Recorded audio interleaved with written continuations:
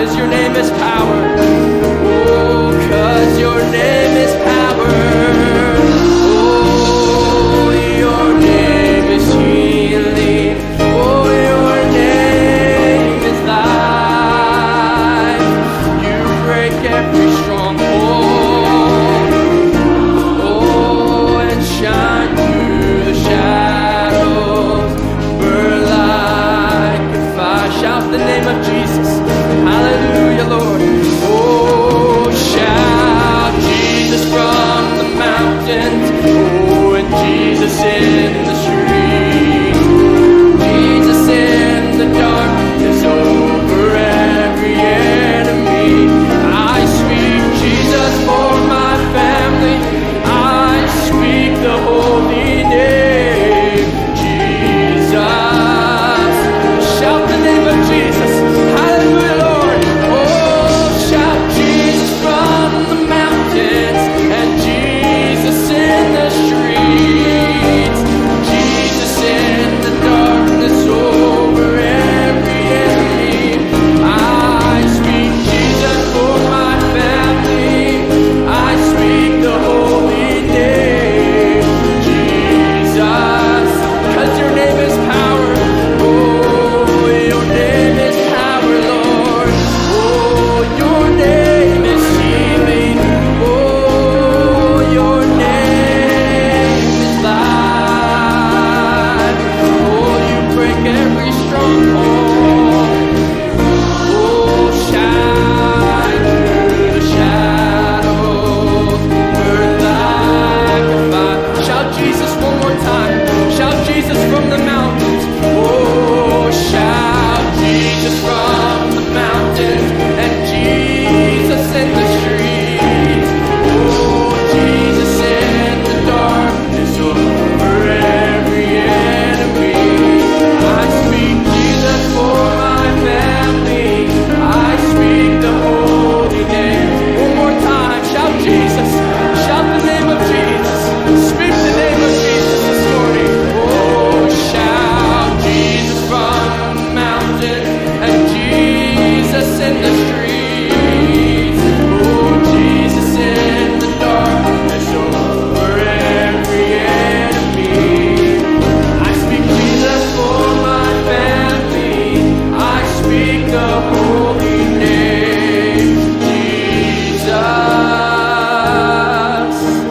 Hallelujah, Lord. We shout the name of Jesus. There's no other name like the name of Jesus. Oh, there's healing in that name. There's freedom in that name. There's deliverance in that name. Hallelujah, Lord. Oh, we thank you, Jesus. We thank you, Jesus. We'll just go to prayer at this time. Ask our pastor, Brother Tom, to come. We got a few needs. I got a testimony from our sister Eleanor Drake. She would like to praise the Lord that she is healed, amen, from pneumonia. Amen. Our Lord is a healer. Hallelujah, Lord. Amen. Hallelujah. He'll bring us through. Amen. Our sister Tracy Rivas writes in a prayer request. Please pray for our dear friend Tara and her husband Bill. He has recently been diagnosed with a form of ALS and was just placed on hospice. Please pray for their salvation, comfort, and healing for Bill. Amen. We want to also remember and continue to remember our sister Cheryl Goss, amen, and an urgent need there. And also our sister Krista Bondi. Amen, Brother Tom.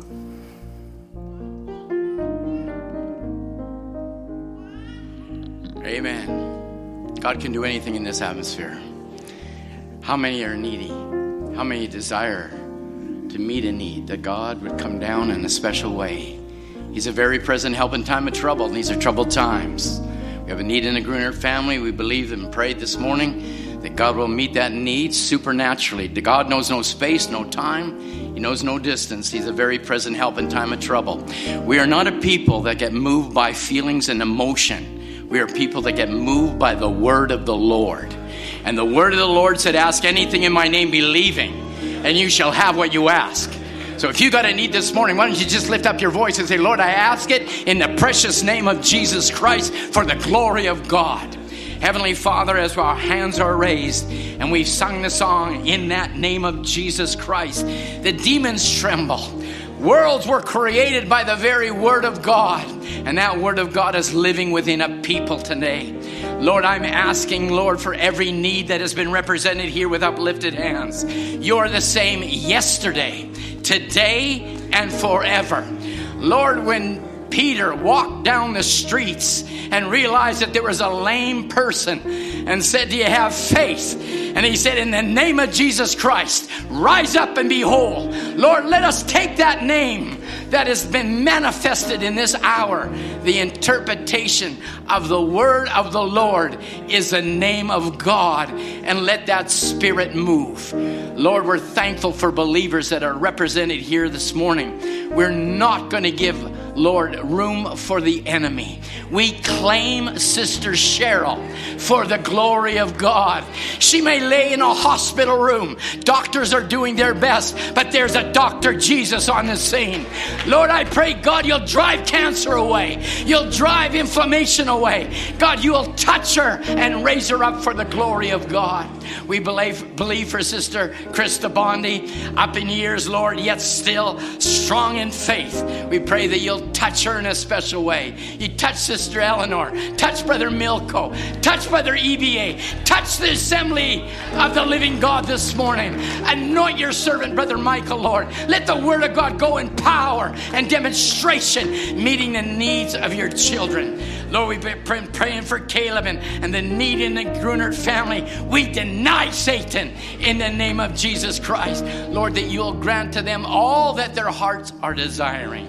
Lord, I pray, Lord, that you'll take control of the service. Let there be an expectation. Let our level of expectation raise high, Lord, amongst this church. We love you. We thank you for the presence of God.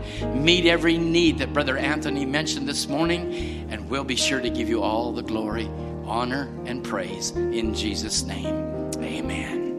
Amen. God bless you, and God bless the offering this morning in the name of Jesus Christ. You may have your seats.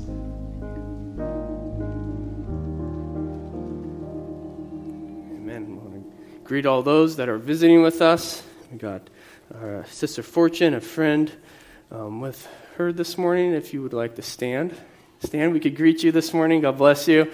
Amen. Also, our Sister Sharon Rose is visiting with us for 2 weeks from Ontario. Sister Sharon, could you stand? We greet you this morning. Amen. God bless you. Amen. And those on the internet, phone hookups, we just trust that the Lord be with you this morning also. Could we sing, I'm casting all my cares on you. I know you love me. We'll just sing the one chorus. So I'm casting all my cares on you. I know you love me. Oh, redemption by blood. The greatest love story, and for restoration, for redemption, that's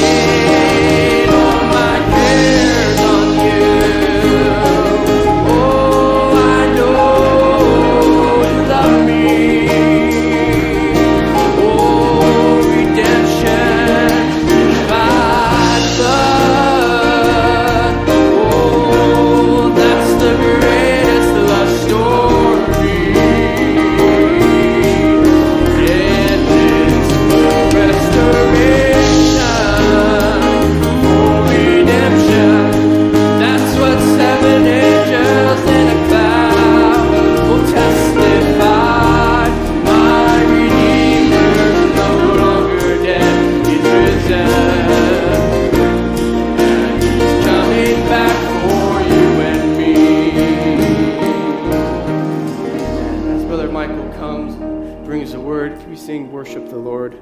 Worship the Lord. Amen. Is that what we've come to do? Amen. Oh, God will not reject your prayers. Praying makes you stronger.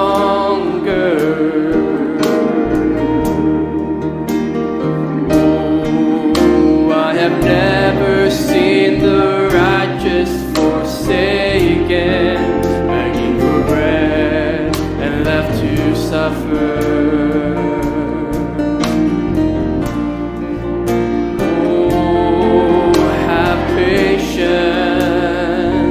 Just wait and see.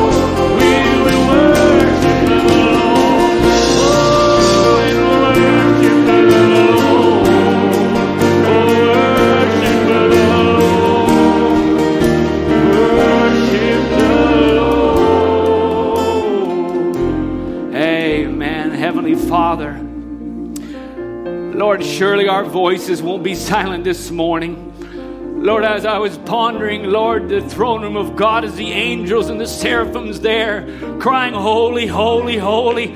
There they are, formed solely to worship you, solely just to cry out how holy and worthy you are. And I thought, Lord, here we are coming to your house of worship this morning.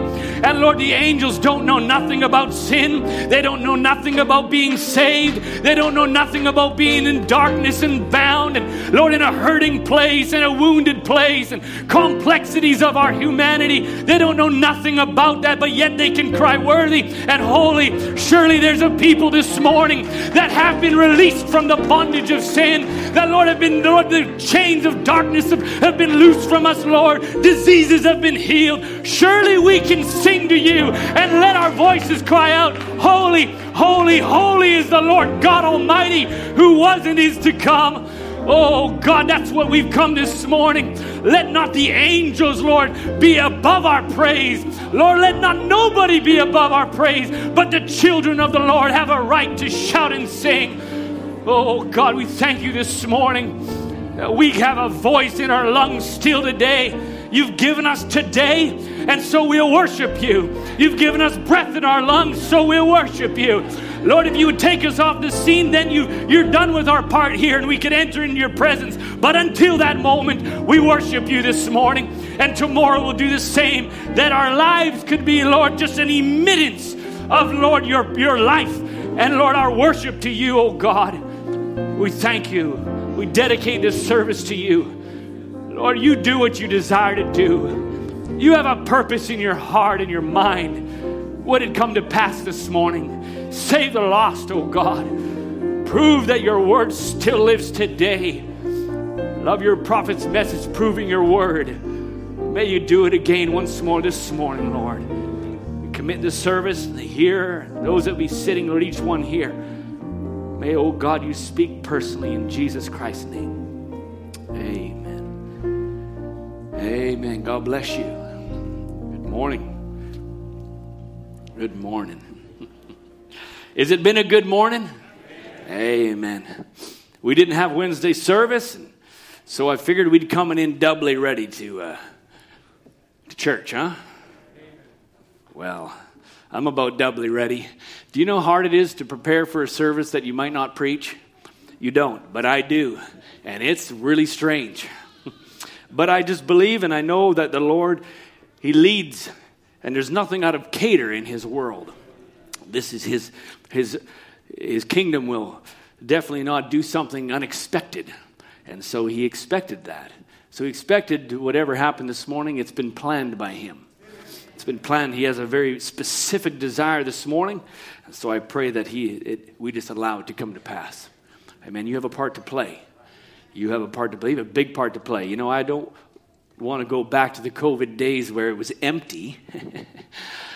So that would be terrible. So you're here. You're the people of the children of God. You're going to pull this morning. Amen. He said, Lord, speak to me this morning. I need something from you. Or maybe somebody beside me needs something from you. So I'm going to do my part, and I'm going to pull on your word, whatever you desire to do. So let's turn to the scripture. We're going to turn to John 14. God bless you, musicians.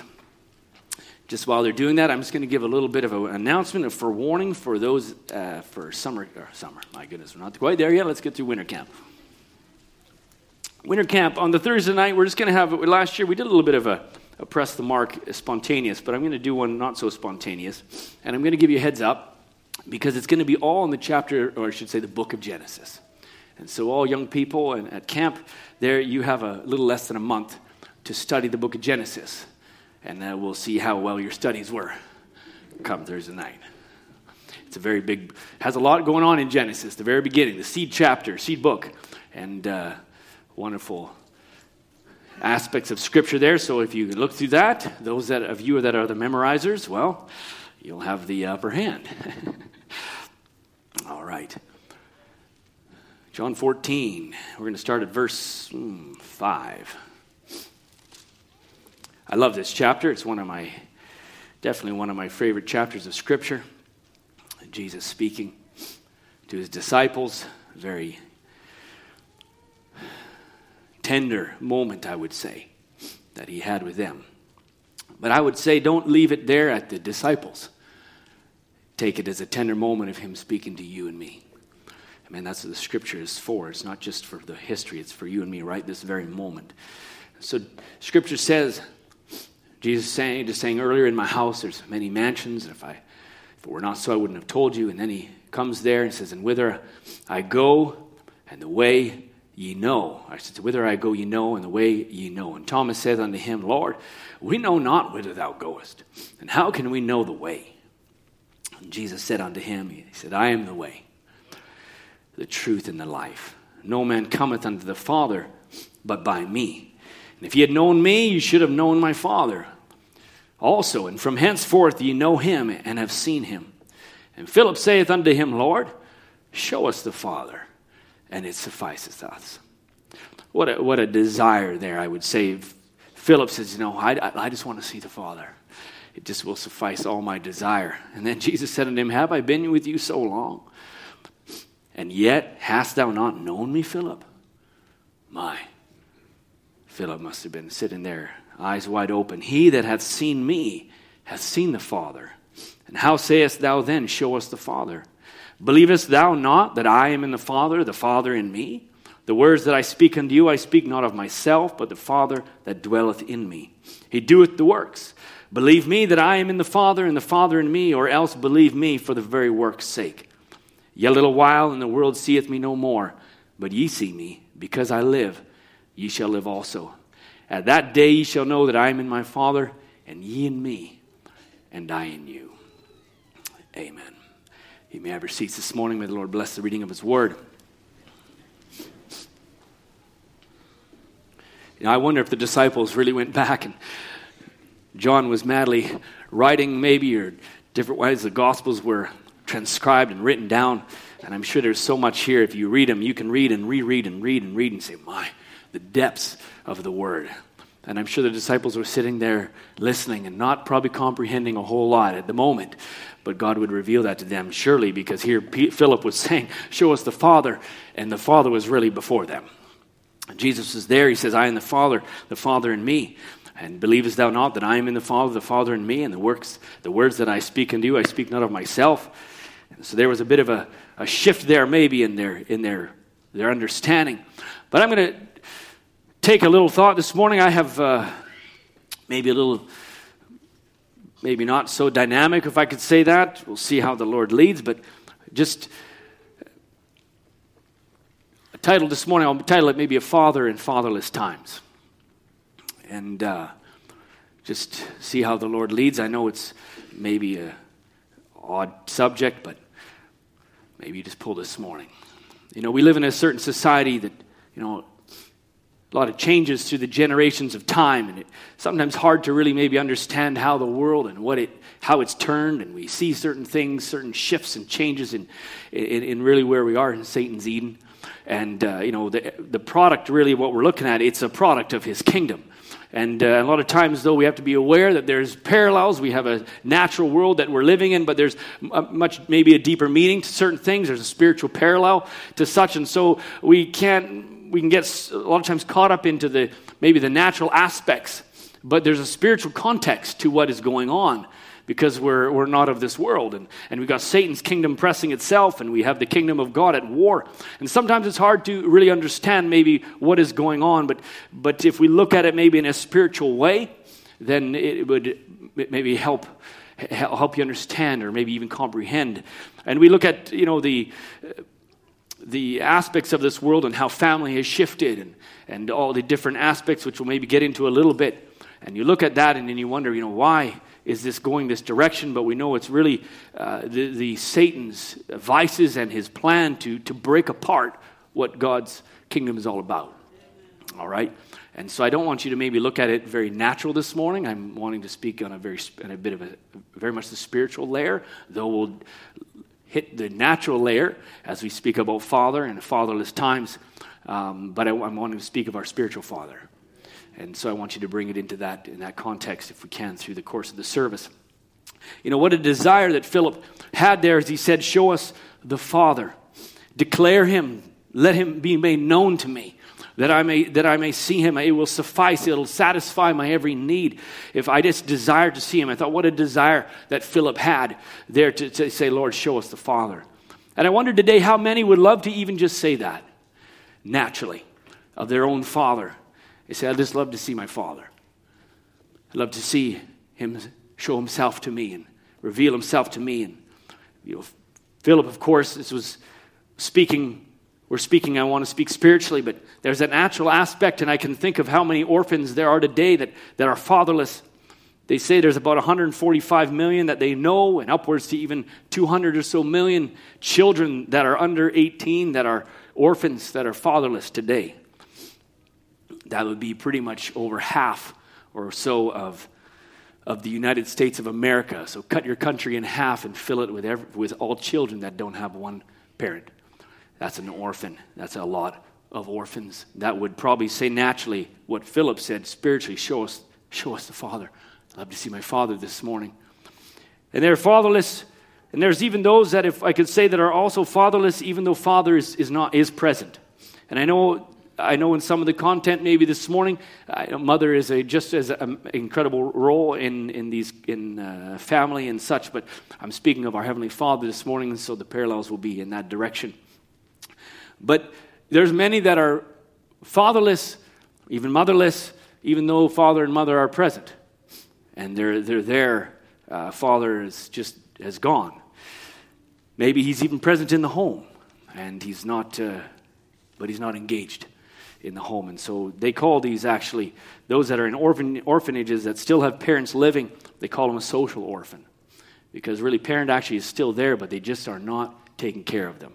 Not able to, for whichever reasons, and so they leave them. They call them social orphans, and they get stuck in a system because actually there's no legal way for that parent or for the law to release that parent of the responsibility of the child. Yet they're not taking care of the child. And therefore 80 to 90% of these orphans that sit in an orphanage that have living fathers and mothers are stuck there and never will be adopted because they're stuck in the middle and they're really completely fatherless and motherless in many cases, and because of the system and such. And so this is a very fatherless time we live in. Not just someone that doesn't have a father, but we have a lot of brokenness, and in our homes and such that people and children do not get the father role. But I'm not going to jump ahead of myself. I could do that just now, but I won't do that. But I know you're listening, and like I said, it's going to be a bit of a different service this morning. They say the quarter of children in the U.S., 25% of them are raised solely by mothers, and they have no access to father whatsoever. And that's not to mention those that have limited access or a very small amount of access. So that's a good chunk of children. There's no father. And in fact, back in the 90s, actually, there was even a article, and so you can imagine if that was 90s, mid-90s, let's just say 20, 30 years ago or so, on TV and in the movies, of course, the image of fathers was really shifting and changing over what it had been in the past. And the stern, sturdy father that who knew, was guiding a family, and who best, a father that knew best was really being changed to, and most of you probably wouldn't even know, but the article referenced a helpless Homer Simpson, some character, a cartoon character that didn't know nothing, or some ham-handed glute confounded by the prospect of changing a diaper. And this is what, in the mid-90s, they were shifting what the role of a father really was becoming to, and just really a nothing that couldn't really know what to do, and even to the point where even the world was catching that teachers weren't calling, the father had nothing to do with the school or anything with the kids, so they'd only talk to mothers because father doesn't have a clue what's going on. And so this article stated that there's just no interest in fathers whatsoever. They said, quotes, "There's no interest in fathers at all," says a sociologist who directed some survey for families and households in the States. He said it's a non-existent category. It's the ignored half of the family. This is the 90s. We've come a long way from that, from the 90s. And I wonder, though, how that changing role of father is impacting then how we view God as a father. Okay, so this is where I want to go a little bit this morning. Because if the world is shifting, if Satan has taken and shifted fatherhood And he's wanted to really break that apart, break the family right from the beginning. We should go to Genesis. We know that's exactly what he was doing, and usurping himself and bringing in a different headship and really tarnishing in some way, how to hinder God was able to speak in that relationship that he'd have with his sons and daughters. Okay, so here we have in this day, we have a lot of brokenness, and where a dad or the father is not present, or he's home, he's busy, and they say Americans actually, Canadians too, but currently the American society, they say it works longer than citizens of any other industrial nation. Exception, Japan. Okay, they said this is curtailing the ability of mothers and fathers to spend quality time with their children.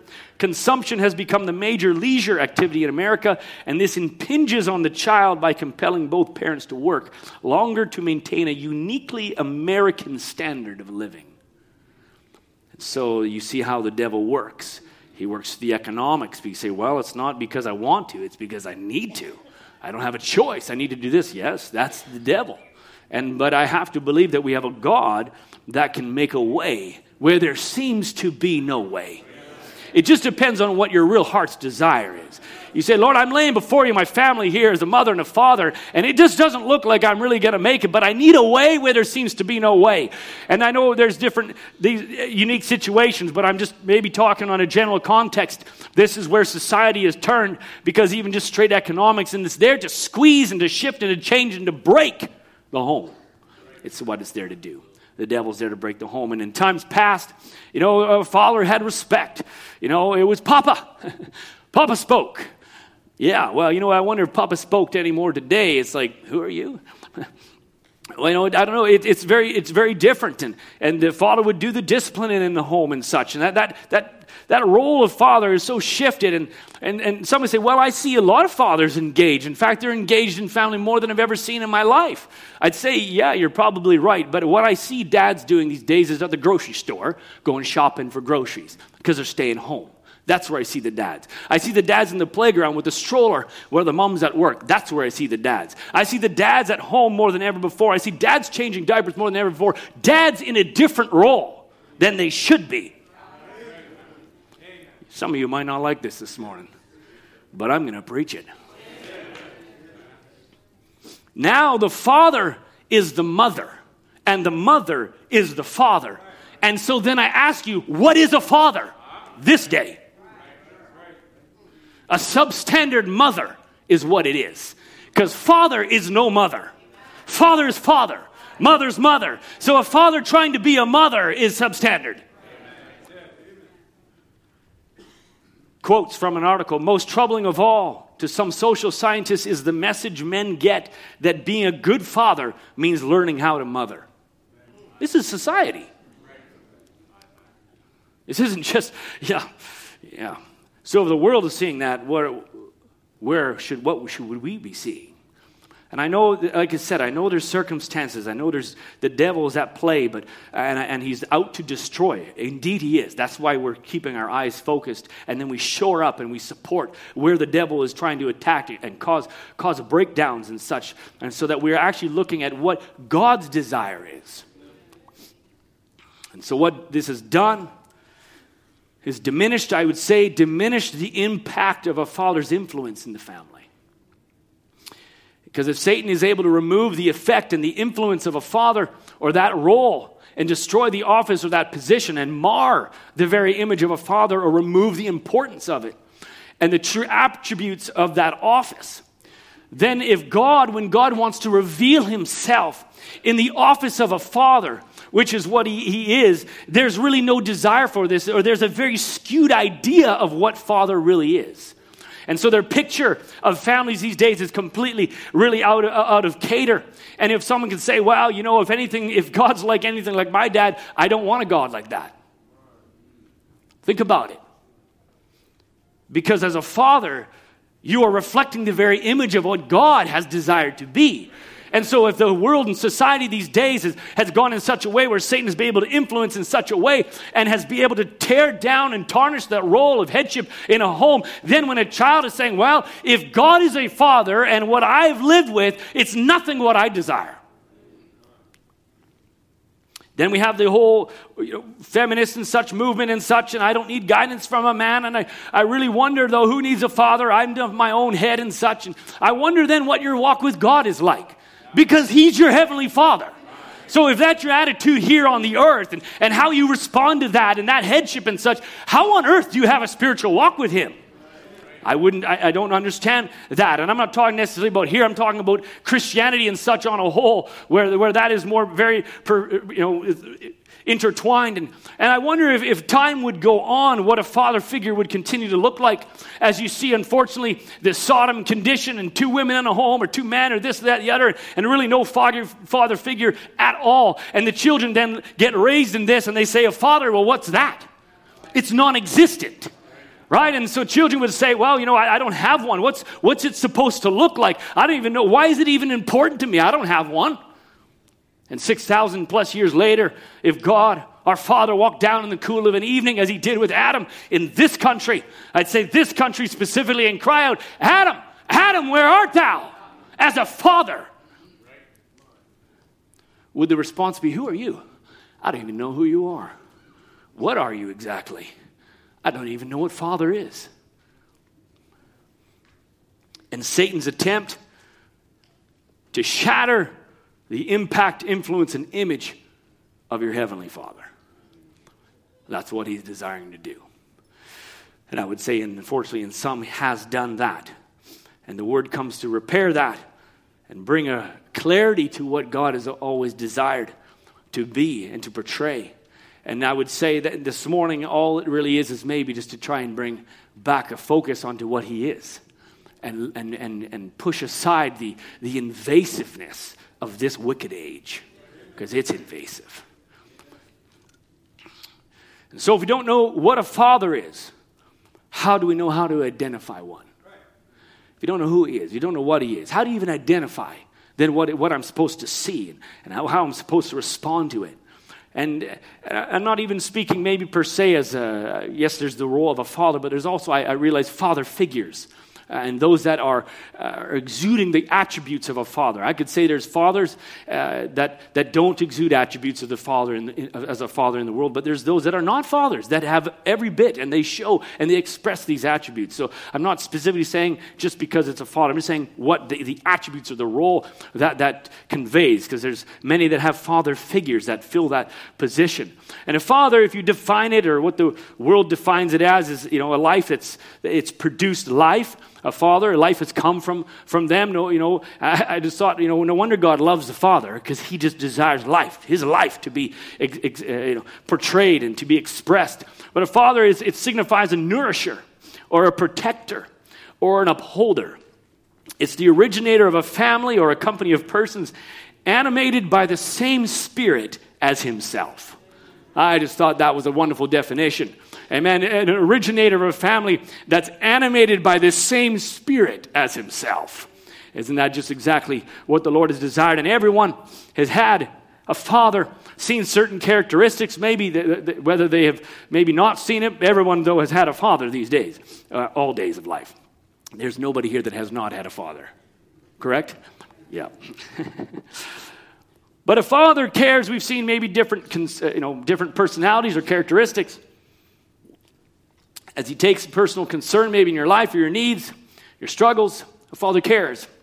I just put a handful of traits down, no means complete, but a father might, and some of you fathers or different ones look at this and say, well, I haven't done all those. Well, this is, we've all failed indeed in areas, and I thought as I studied, I said, my Lord Jesus, would you help me to be a better father? I've failed in so many places, and so you just realize, Lord, I need you. I need the Father to really show me how to guide and to protect. And a protector, father can be a protector, provider. He's a guy, one that gives guidance, maybe discipline as well, and correction. He leads by example. He's a leader, a servant leader, as one would have said, slow to anger, loves his children, he's dependable, he's compassionate, he's present. And these are, in some aspects, the kind of some of the top characteristics, by no means complete, and you can go into each one of those in depth. But if I could say, God yearned to express these attributes. If we could really come down to that aspect, because we have insight from a prophet of God, how much God actually desired, with such a deep desire to achieve this purpose. And we're all familiar, very familiar, I would say, with the quote from Christ the Mystery God Revealed. The first thing that God wanted to do. The first thing was that God wanted to do. I mean, let's just read the quote for what it is. The first thing. This is a prophet speaking from God's mouth, from God's thoughts out to you and I. You have a lot of things you might want to achieve, and you have maybe a list of goals that you want to do, but the first thing, it's the most important. It's right there at the top of the list. You're like, star this one. I need to achieve this. If nothing else down below this list happens, doesn't matter. But the first thing I must do, the first thing that God wanted to reveal himself to the people, I need to show who I am. I must express myself to my people. This was at the top of God's list. Amen. This was his desire. And if you could just receive it and take that into you, God wanted to express himself to you. Not just think, oh, well, God's people all through all eons of time. No. God wanted to express himself. You, at the top of his list, if you could just put your name in brackets, the first thing God wanted to do was to reveal himself to Charity Wong. Amen. That's what he wanted to do. He says, I need to show who I am. The quote continues, Brother Branham says he couldn't do it as a great Jehovah God who covered all space, time, and eternity. He couldn't do that.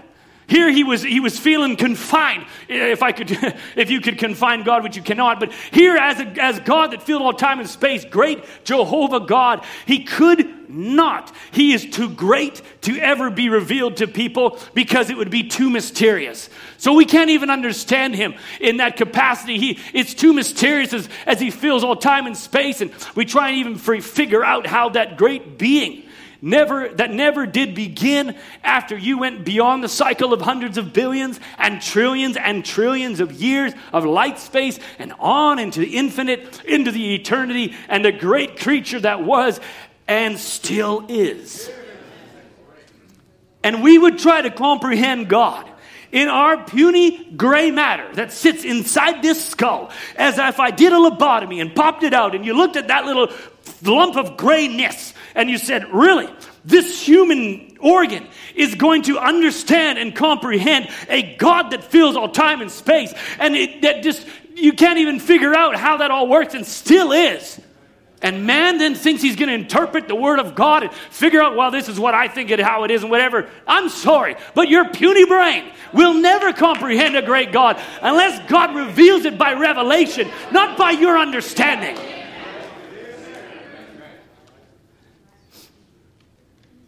God could have done anything he desired. God can do anything. Do we believe that? Amen. He can do anything. Amen. He wasn't limited to nothing. He could create anything he wanted. He could his wildest, if I could say, his wildest imagination could have been conceived and made reality. He's God. He could do anything. But, Brother Branham, what he wanted to do, out of all the wants and desires, what he wanted to do, he loved fatherhood. Amen. Let's put this in perspective. Anything that could ever come into the mind of God through trillions and trillions and trillions of light years of eternity and all time that never did even begin. He's infinite, so there was no beginning. Through all of that, there's not even time. Through all of that eternity, God could have thought of however many things and tried to and think about and imagine whichever. He had so many his thoughts, but what he wanted, he loved fatherhood. For he was a father. And the only way that he could express it was to become a son. A man, he says. That's the reason Jesus kept saying, the Son of Man. See, they didn't know what he was talking about, many of them, but now you get it? He said he wanted to express himself. That was one of his great threefold purposes, to express himself. If he didn't become a son of man, how could he express the attributes of a father? He had to come down into that office so that the attributes and the expression of fatherhood could be made known to you and I. Amen. This is why he must do that. And so this was what his highest want or I could say God's highest priority was fatherhood.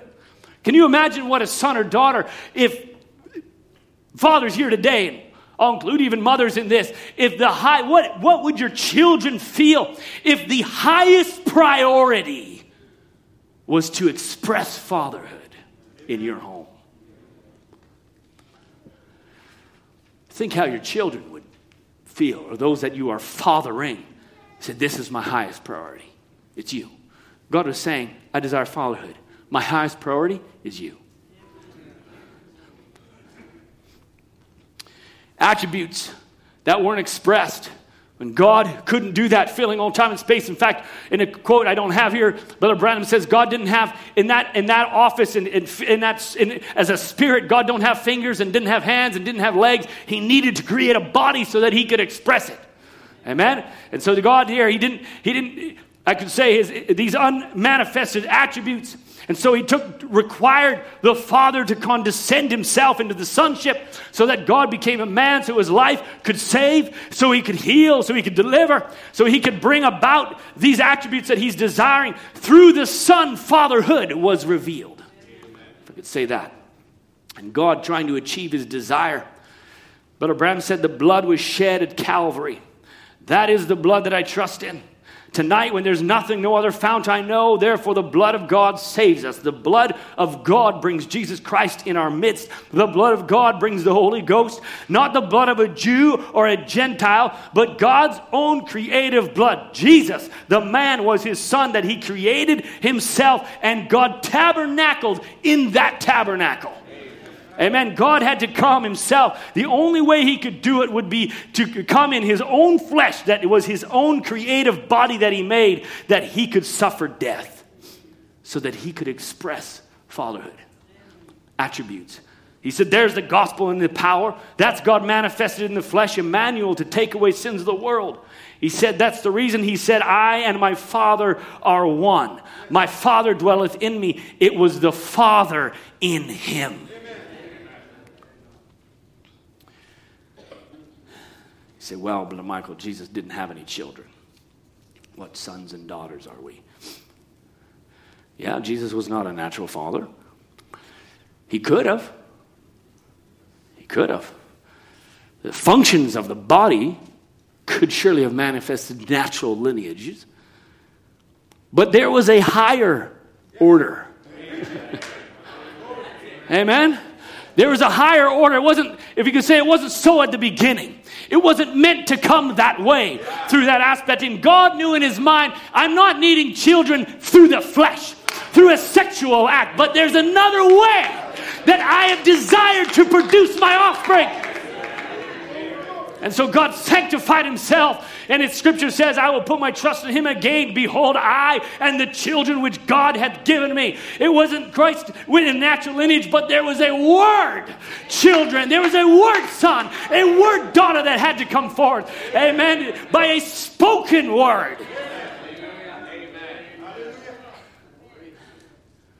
God was going to speak forth his children through the word of God, not by some natural means.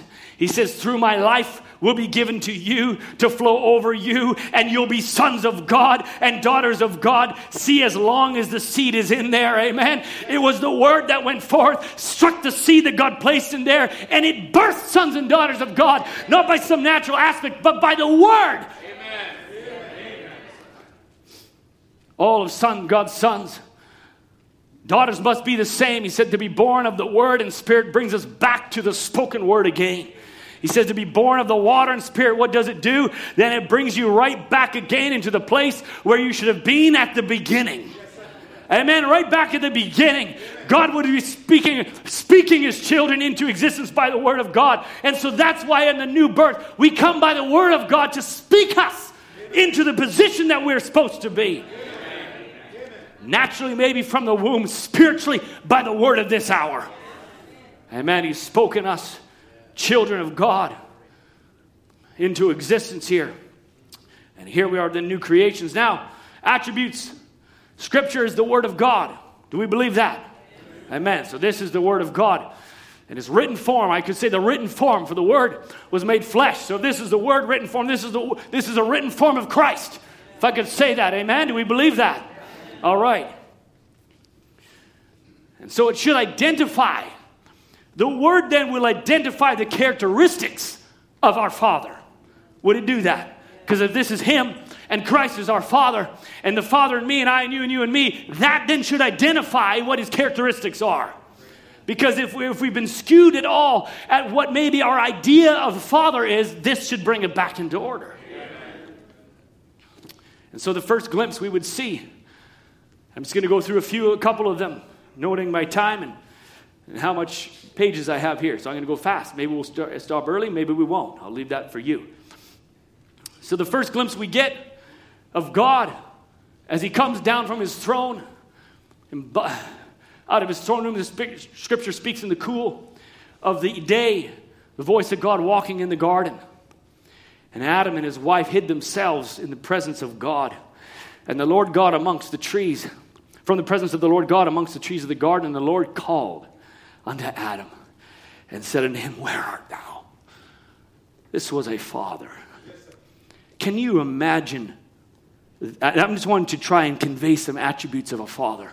As Adam now had sinned and they had fallen and they had done something that they knew their father would be very, very disappointed. And they hid themselves. But the heart, I can just see God, as the Scripture says, God's voice going through the garden. Adam, where are you? That desire of a father, the communion with the son had been broken, and He's calling out and saying, Oh, where are you, Adam? The love of a father that was here. Oh, I can imagine that in his mind, the salvation's plan was already there, and that love of a father saying, Oh, don't you hear me, Adam? I'm calling out to you. That's a father. That his children are in grave need and maybe broken his word. But it wasn't, Adam, I know you're out there and you've broken my word. I don't want to see you again. That wasn't the response. Adam, where are you? We need to make this, we need to deal with this. Yes, there was things to be dealt with, but God was still desired communion. Nothing would change that. He desired fellowship with his son, with his daughter, Adam and Eve. And there he knew that there was obviously some redemption to be done, but he was calling out, where are you? We need to deal with this in love. Brother Branham says, the great sculptor, talking of the masterpiece, when he had seen the fall of his family, the masterpiece, he wasn't willing just to leave it there face down. In ruin. But Branham says he went to work immediately. This is the heart of a father. This is the heart of your father.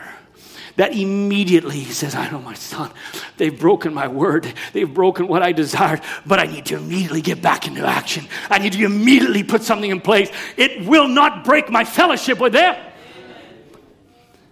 I'm going to figure out a way. He already had a way. Think about it. If you could call it, Adam, I already have a plan. Don't worry. It will be difficult a little bit. We got to go a different direction, but don't worry. I got blood. It's on the altar before the foundation of the world. Adam, where are you? Don't run from me. That same voice calls out this morning. That same father calls out this morning. Child of God, where are you? Don't run from me.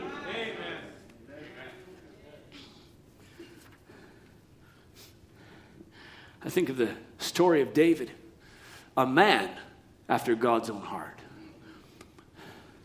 And I was just thinking about David and the story of Absalom. And Absalom and all of how he rises up, begins to plot, and sway people, and overthrows. David gets rejected, flees from his own son. It's just incredible to me. He gets, here David, and we know these are all for types and shadows in the Scriptures. David is expressing attributes of God. That's what he's doing. A type of Christ, a type of your father. And here he's rejected. His own household is now been removed. And Absalom even defiles David's concubines as a show in all of Israel's sight. Such defiance. Think about it. So this is as a father and son, and this son has just gone and done the most heinous of things. You'd say naturally, well, away with him. I'm not even want to talk to him no more. No. a father. A father. True attributes of a father. There, David goes out. The battle's now in array. Now they're going to go head-to-head in battle. Absalom sends out his soldiers and such. They're all out in an all-out war. Not just a disagreement. It's a complete, I'm out to kill you. This isn't just an argument. And Joab and the army, loyal to the cause, standing with the king, they're admonished by David, deal gently with my son. Think about this. Deal gently with my son. What is that? That's a father. And Absalom is slain. Joab is not dealing gently because Joab is not expressing the attributes of a father. And Joab goes and slays Absalom from hanging in the tree, and they go and they bury him. And they send messengers. And Cushai comes, and David said, is the young man Absalom safe? Here he's out of his kingdom. He's been exiled out. He's at war. Absalom's out to kill David, really, at the end of the day. And he says, is Absalom safe? No, we've just saved you. But the heart of a father is to his children. The heart of your father is to his children. I don't care how backward, which direction, how far away in sin, what you've done, what you've sinned against him, how bad you think you've been. The heart of your father is saying, is my son safe? I long for him to come back to me. Surely there's reconciliation for me and my son Absalom. He was holding out there. Is he safe? Maybe, just maybe. There could be some reunion. And Absalom, Cushai says, the enemies of my Lord and all that rise against thee to do hurt, be as that young man is. And the king was much moved and went to the chamber over the gate and wept. And he went, thus he said, oh, my son, Absalom, my son, would God I had died for thee. Oh, Absalom, my son. The heart of a redeemer was being expressed right there. As the heart that was after God's own heart. My son Absalom, I would have died for you. My son, my daughter, I will die for you. David was a natural man and could not die in the flesh. But there was one, Christ Jesus, that could die because he was God's own body that he formed so that he could take death as a penalty. So that he could say, my son, my daughter, I'll die for you. No matter what hurt you've done, no matter what you've done against me, you've sinned and you've sinned greatly, but I'm dying for you so that we could have reunion. That's your father. I pray this morning you walk out the doors of the sanctuary realizing what father you have. I don't know what you have naturally. That is not unfortunately, I have no control. But I do know the God of heaven, that's your heavenly father. And what attributes you do not know or have not been conveyed to you naturally are conveyed to you spiritually. I pray you just receive it that way. His heart is so desirous of communion with you, a father. Abraham, father of the faith, we could say. And here Lot, infighting in their home for different fields and pastures. I could say, Lot wasn't his son. No, but he was like a father to him, I can tell you that. Here he was, Lot had left. And so here was a father, or I could say a father figure, expressing the attributes of a father to him. And here, now Lot was in need. Lot had been taken. Lot had been completely taken by soldiers and such, going into slavery. And who goes down? His father, Abraham. Maybe not his uncle. And there Abraham says, I don't know. I don't got trained soldiers. I don't have it. All I got is some servants. I've got a handful of servants that are trained here. So what am I going to do? Whatever it takes, because I'm his protector. I'm not going to let him go there. Well, you know what? Hey, bud, you chose that way, and you just left off where you wanted to go. You went to Sodom. That's your fault. Let the consequences be yours. But no, Abraham, as an attribute of God, expressing the attributes of a father, said, what do I need? What do I have at my disposal? All right, this is what I got. The rest, God will then fill. He'll fill in the gap, but I'm going out to protect and to bring back and to rescue that which is mine. When God went out to rescue you, he took all of heaven. What do I need? Everything. I'm going to bankrupt heaven because I need to rescue my son or my daughter that's been taken away by a devil. He's a protector. That's why when the Hebrew boys, and I know you know the quotes very, very well, Brother Branham, as he speaks about how Gabriel and the angels speak to God and going to go down, the Hebrew boys are in the fire. But you know, if I could sit there in that conversation and there God was sitting on his throne and there Gabriel and them are talking to him and giving him, you know, his reason why he needs to go and Wormwood's reason why he needs to go, and God just listen to that. Oh, that's good. I appreciate that. I appreciate that. But gentlemen, angels, I'm their father. This is my role. This isn't your role. I'm the one to protect them. I'm the one that's going to step down and stand with them in the fiery flame. That's who I am. You're not their father. I'm their father. So just step aside. It's my office. You have a father. He looks down at your fire, and there might be a lot of other ways to rescue you, but he says, no way. This is my position. I desired fatherhood. I wanted this to be. I have so craved this moment. Think about it. You're in the fire. You're in a trial. You're in a difficulty, and God wanted, before all eternity, I desire to be in this moment where I can express to you the attributes of a father. I am your protector. Hallelujah! So this is difficult, I know, but I can take care of it. That's who I am. I'm a father. I can protect you.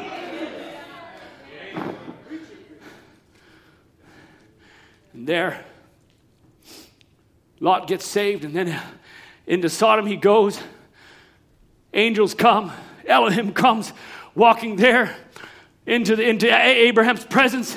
And they go through that part of the story. For sake of time, we will not. And there God says, I'm going to reveal to Abraham what I'm going to do, because he runs his household correct. And you know the scripture there. But what happens in that moment of scripture is God is now telling Abraham, I'm going to destroy Sodom. And Abraham stands there. He says, Lord, but for 50, please don't. The heart of a father steps in, says, please no. Please no, I need to advocate for him. No, for 50 I will not. What about 40? Please don't destroy it. Lot's down there. I know he's not my son, he's part of me. Please not for 40. For 40 I won't. 30? No. 20? I won't. 10? I won't for 10. Oh, thank you, Lord. A father standing in the gap, saying, Lord, just please no, not for 10. That was Abraham emitting a characteristics as God stepped into the Son of Man and hung there on a cross and said, Lord, I'll hang here, please. I'll put my blood here. No, not. They need to be saved.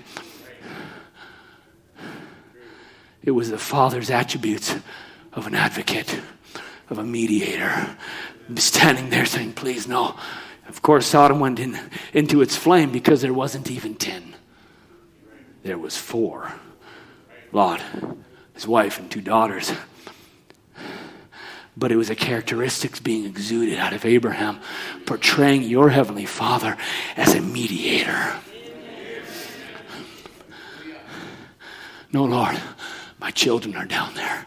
I need to place myself there so I can stand in the gap. Moses stood in the gap. What was it doing? Emitting Christ's attributes. Saying, oh no, don't strike them. Don't do that. And God's saying, all right, because you're standing in the way. And God says the same thing. Because my blood is there, because I cannot penetrate through the blood, I will not destroy them. That's an advocate. That's your mediator. How could we go? That's your Father. I want you to walk out of here this morning with such a renewed, if I could unload the burden, that you walk out of the doors of this service and you have such a renewed connection with your Father.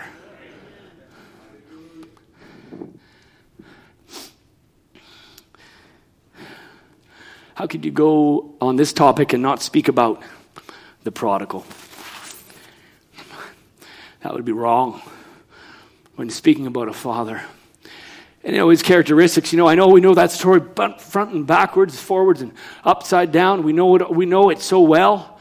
It's been spoken on. A lot of times the focus is on the prodigal.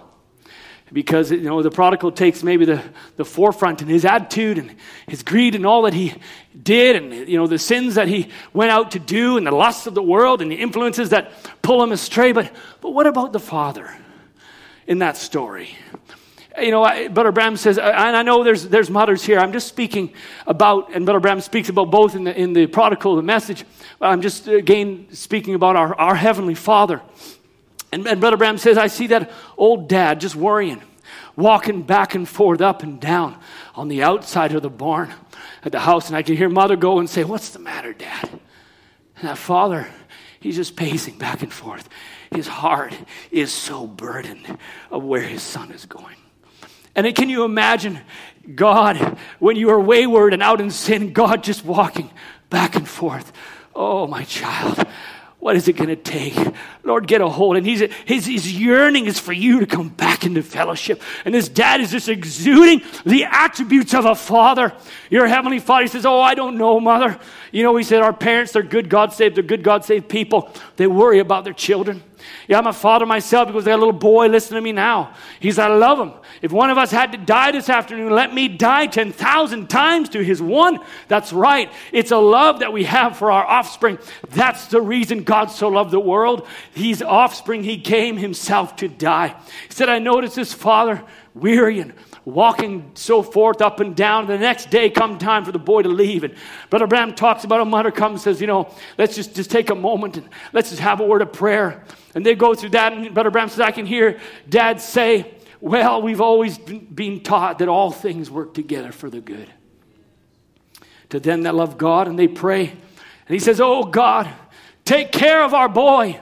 Wherever he is, whatever state he's in, take care of him, Father, and send him home.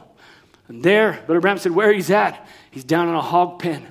And here the prodigal, it wasn't, well, Lord, I've done what I could. I've done what your word, and I just cut off my boy, disown him, and just have another son here, so I'm going to just pour all of my thought and affection into that one, and he's dead to me now.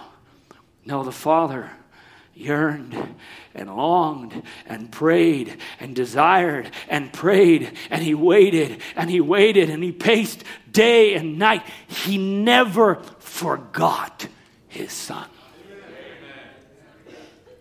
I don't know the time span. I don't know how long this went on, but day after day, month after month, year after year, whatever it could have been, the father and the mother were just standing there, keeping their face focused on God's word. I know my God said it, and I believe it. This is my son. Come back, Lord. I'm putting my prayers up before you. It's the heart of a father that was yearning and saying, Lord, do a work for him.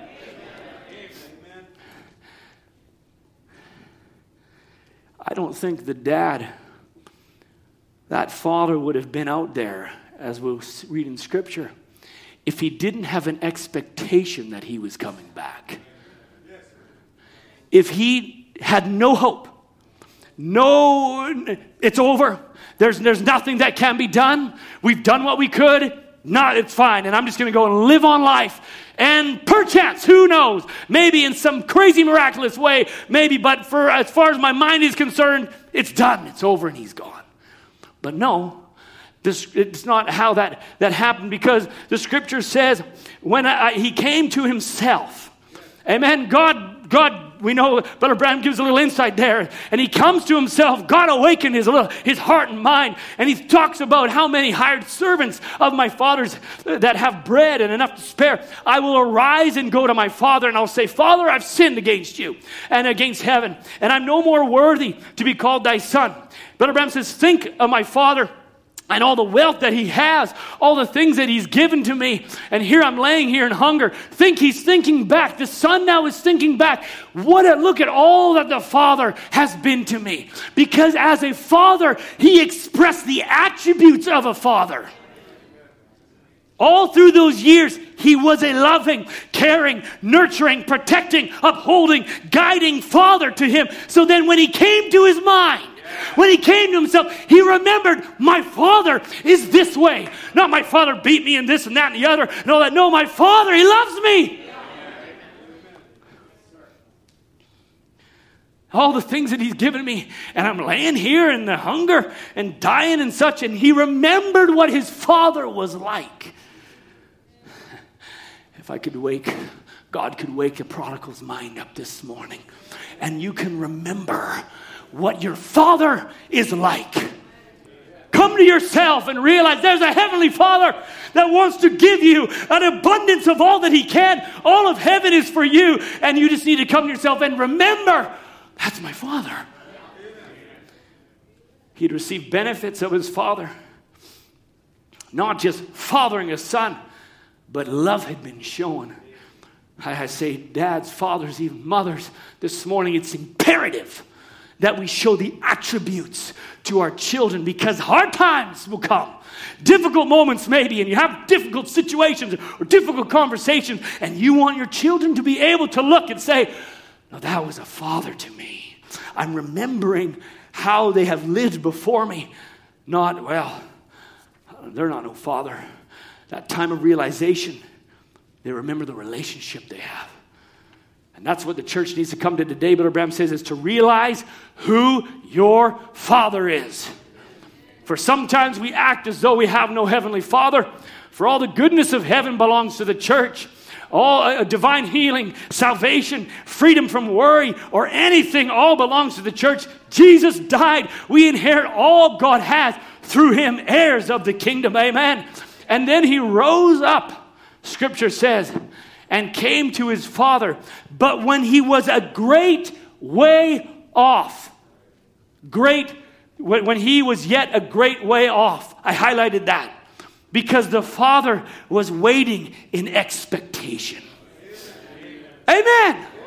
Waiting in expectation. I know there's prodigals that are gone astray, but we're waiting in expectation for the prodigal to come home. And you're sitting there waiting, and I don't know how many days he toiled and waited. He'd get up in the morning, and he said, I'm going to go out there and look again.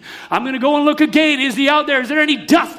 Great far off, a little dust cloud somewhere. Not today. I'll be back tomorrow. And the next day he went back. Is there a little dust cloud? I don't know, but maybe I'll come back tonight. Maybe just at sundown when it's gone, I'll take a look again. Day after day after day, year after year maybe. He was looking in expectation for the prodigal to return. That's the heart of a father. I can tell you, God has ordained a moment when his children would come to him. Every one of you have a different moment in time when God called you and beckoned your heart. And I can tell you, God knew. And I think maybe he'd just come to the banister and be like, today's the day. I see the dust. I see the dust of my child coming home. Because that's what happened. He was a great way far off, and his father saw him. Oh, he must have done a little jig right at that moment. My son, he's coming home. Oh, he was doing all the pre-prep already. Servants, get ready, because I'm going to be calling a big feast today. And his father saw him, had compassion. I know you know the next two words. And, thank you, Brother Mike, and ran. That's the heart of a father. He ran a great way off. And he was running his heart out. He was just chasing down. You could see them way down the pathway. Doors go bursting open. Servants are like, what's going on? Something big has happened. Nobody maybe even knew. And he's tearing his heart out because his son had come home. Oh, the heart of a father. Joy unspeakable and full of glory as he ran his little way down the pathway because somebody was coming back to their position. Hallelujah. That's your father. That's not just a story in Scripture. That was Jesus speaking to tell you, Gabe, how he feels about you.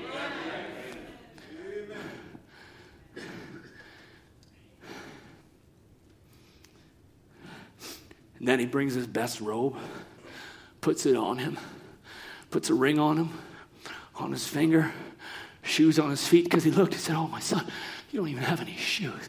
I have the best pair. Let me go get them. I'll put them on for you. You see this ring right here? I'm just going to tell you, you're still my son.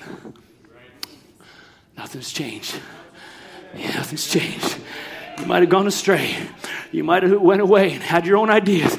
But my spirit spoke to you. And it raised you up from that pig pen. And I'm just here to tell you, you haven't changed. You're still my son. You're still my daughter.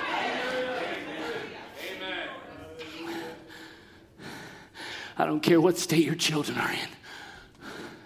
I know when they come back home, the heart of a father and a mother doesn't change nothing. How much more your heavenly Father, when a son or daughter spiritually comes back home. But Abraham says, wonder, prodigal out there in the pig pen, he says, I wonder, maybe I've got some money and I could pay Dad back what I spent running with. But Abraham says, but no, he knowed the nature of his father. His father's nature had been shown to him through his life. So when he got in that bad time and he had to make his way back, oh, maybe my dad's going to have all my debts there on the line and saying, well, son, you owe me about $250,000 because I had to sell everything and give you your portion. So before you can come through this gate, I'm surely you got some money for me. No. But Abraham said he knowed the nature of his father and said, I will arise and go to my father. And the father never said, wait a minute, son, are you bringing my money back? No, he never charged him for his sins. He never charged you for your sins. Well, can you pay up for this and all that you've done against me? Can you pay the debt here? No. He paid a debt. He did not owe. I owed a debt I could not pay. I needed someone to wash my sins away.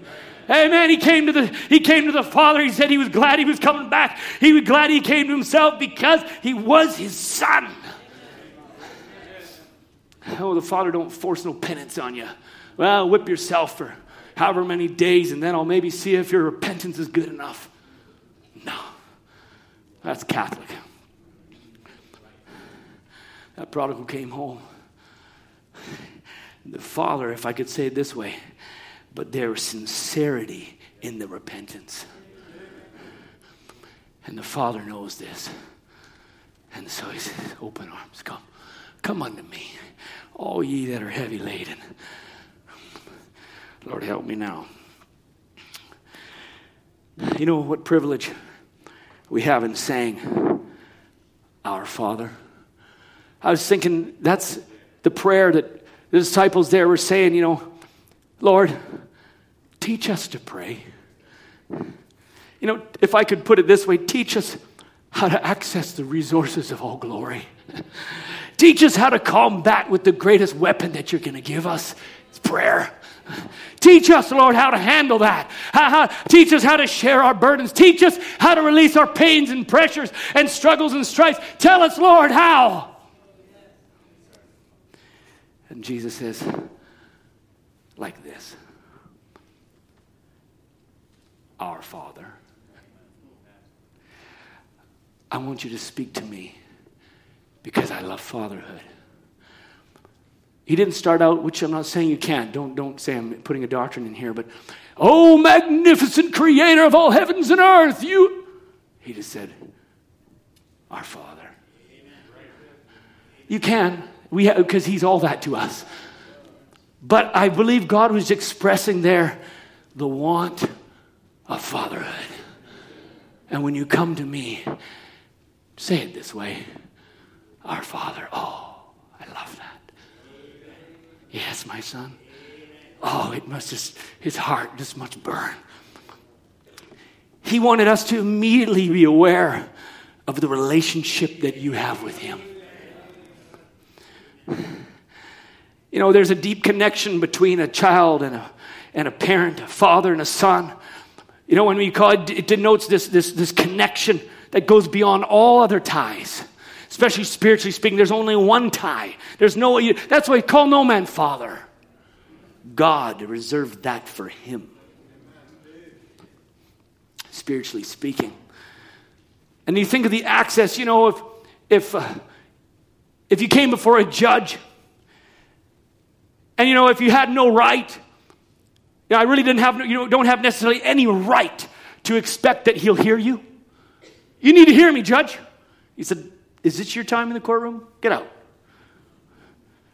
And if it is your time in the courtroom, excuse me, but you're gonna probably have some sheriff on you. He'll sit you down, and hey, it's not your time to talk. And when it is your time to talk, you're gonna address him as your honor. And if he allows you to speak, then you can speak, and you better speak nicely. Oh, okay. It was a king. Oh, king! Maybe you have done something wrong in his kingdom. He'd said, you're a rebellious subject. Get out of my sight. Maybe as a creation, you say, oh, Creator, you've sinned against me. I repent of even making you. Preserver, well, I have preserved thee, but you've rebelled against me. Get out of my eyesight. But if I call you Father, all your sin, everything you've done never invalidates your claim to the Father. If you are my Father, then you love me. And I'm saying, your Heavenly Father loves you. I don't really care what your experience on this planet is of a father relationship, but your Heavenly Father, by the attributes of this scripture, loves you. And when you come to Him and say, oh, Father, I really need you today. I need you to meet my need. He will not ignore you. You're His child. I don't care how bad your language is, how difficultly you are in trying to stutter out the words. I don't care what you've all done. Your Father will regard you.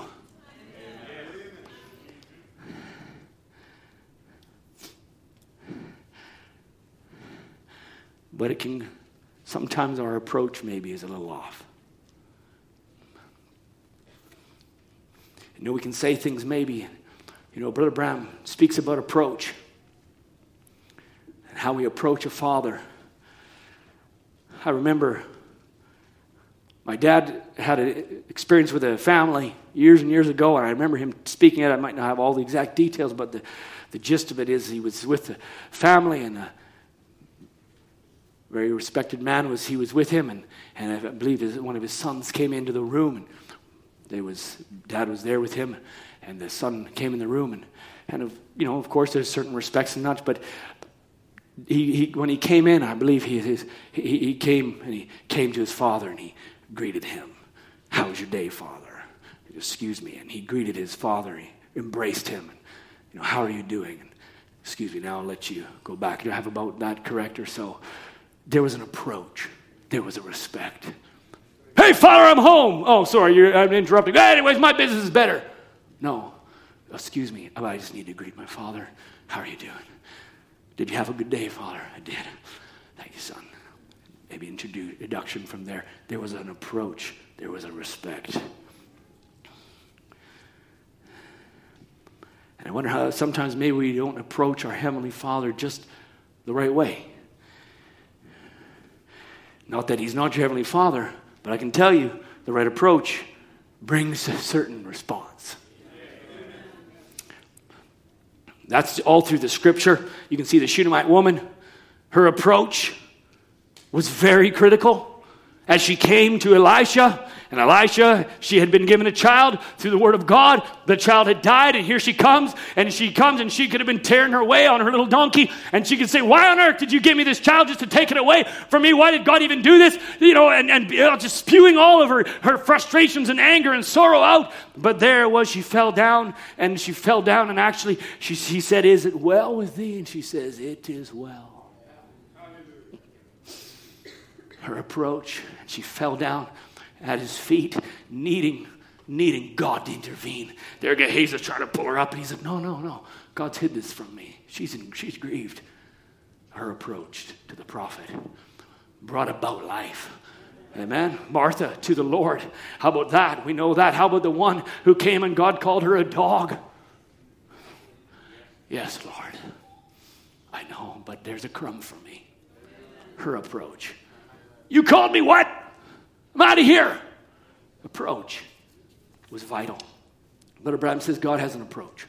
He has a way of approach. You're going to go to visit a king, you approach a king. There's a way. He says there's a way to approach. He says, well, I'll make it more simpler than that. The boy wants to approach a young lady to get acquainted with her. There's a certain approach. You just can't come up here and say, hey there, I'd like to meet you and shake your hand. Hey, I'd like to get to know you. I really like you. You know, we should maybe see each other a little more often. You know what Brother Branham said to that? I will quote you. And she isn't very much of a lady. She'll let you know where to get on and off at. And if any of you young men have ever attempted to try that type of approach, I sure hope that's the response you got. Go back to square one and start again. I hope there's a restart allowed for you there. It's approach. And the wrong approach will get you nowhere.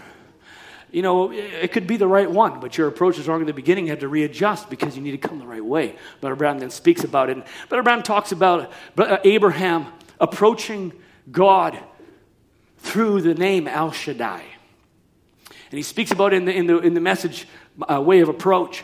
And God appeared to Abraham as El Shaddai, as the nourisher, as the sustainer, the giver of life. He says, no matter how sick you are, what's taking place, he said, how long the Lord is answering, as long as you're laying upon his breast, pulling the word, it satisfies the believer.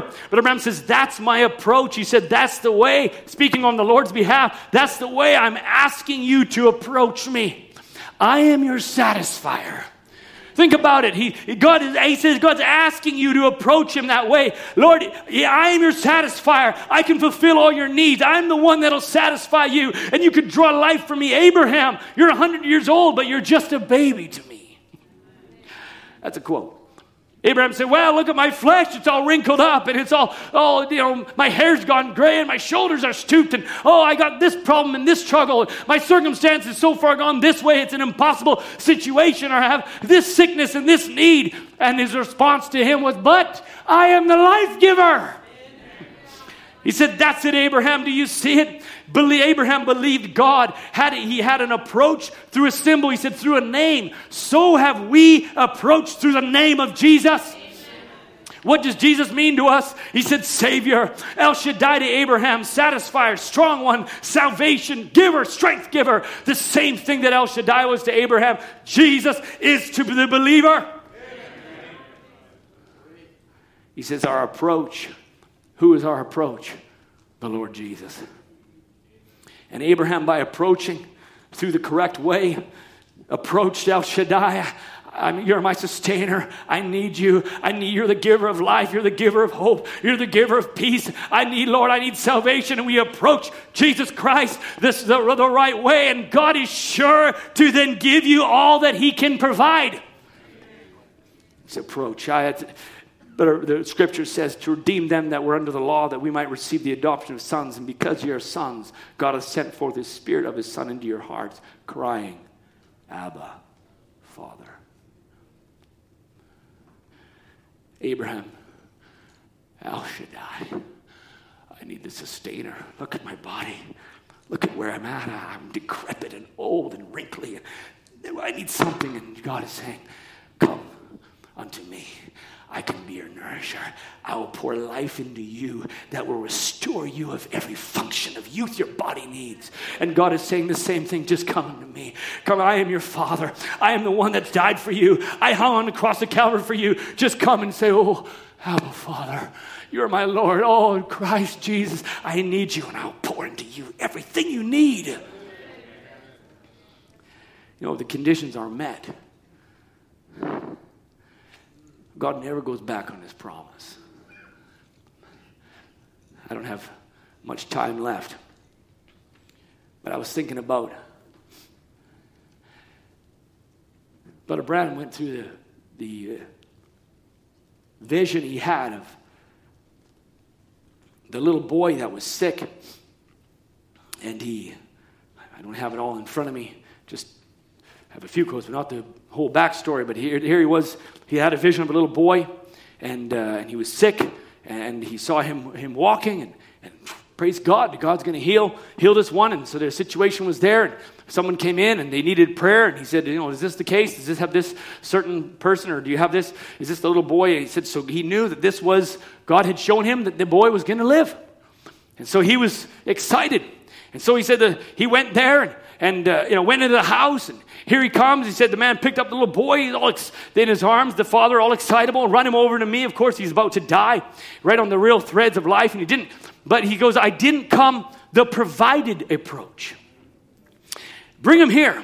He said, I got in myself because I seen the vision was going to make him well, but you have to come God's approach. They brought him over there, laid my hands on him. I said, God, I pray that you'll make this little fellow well. You said that you'd do it. And the little fellow gasped 3-4 times and passed out completely. And I thought, and the mother began to scream, and she said, oh, he's dead, he's dead, he's dead. I thought, what just happened? And I said, oh my, there it is. There's Graham Snelling standing there, and he's a blonde head that's supposed to be sitting over there with the curly hair, and that's supposed to be an old woman. There's supposed to be an old woman sitting there in the chair. That was the furniture and everything, but it wasn't right.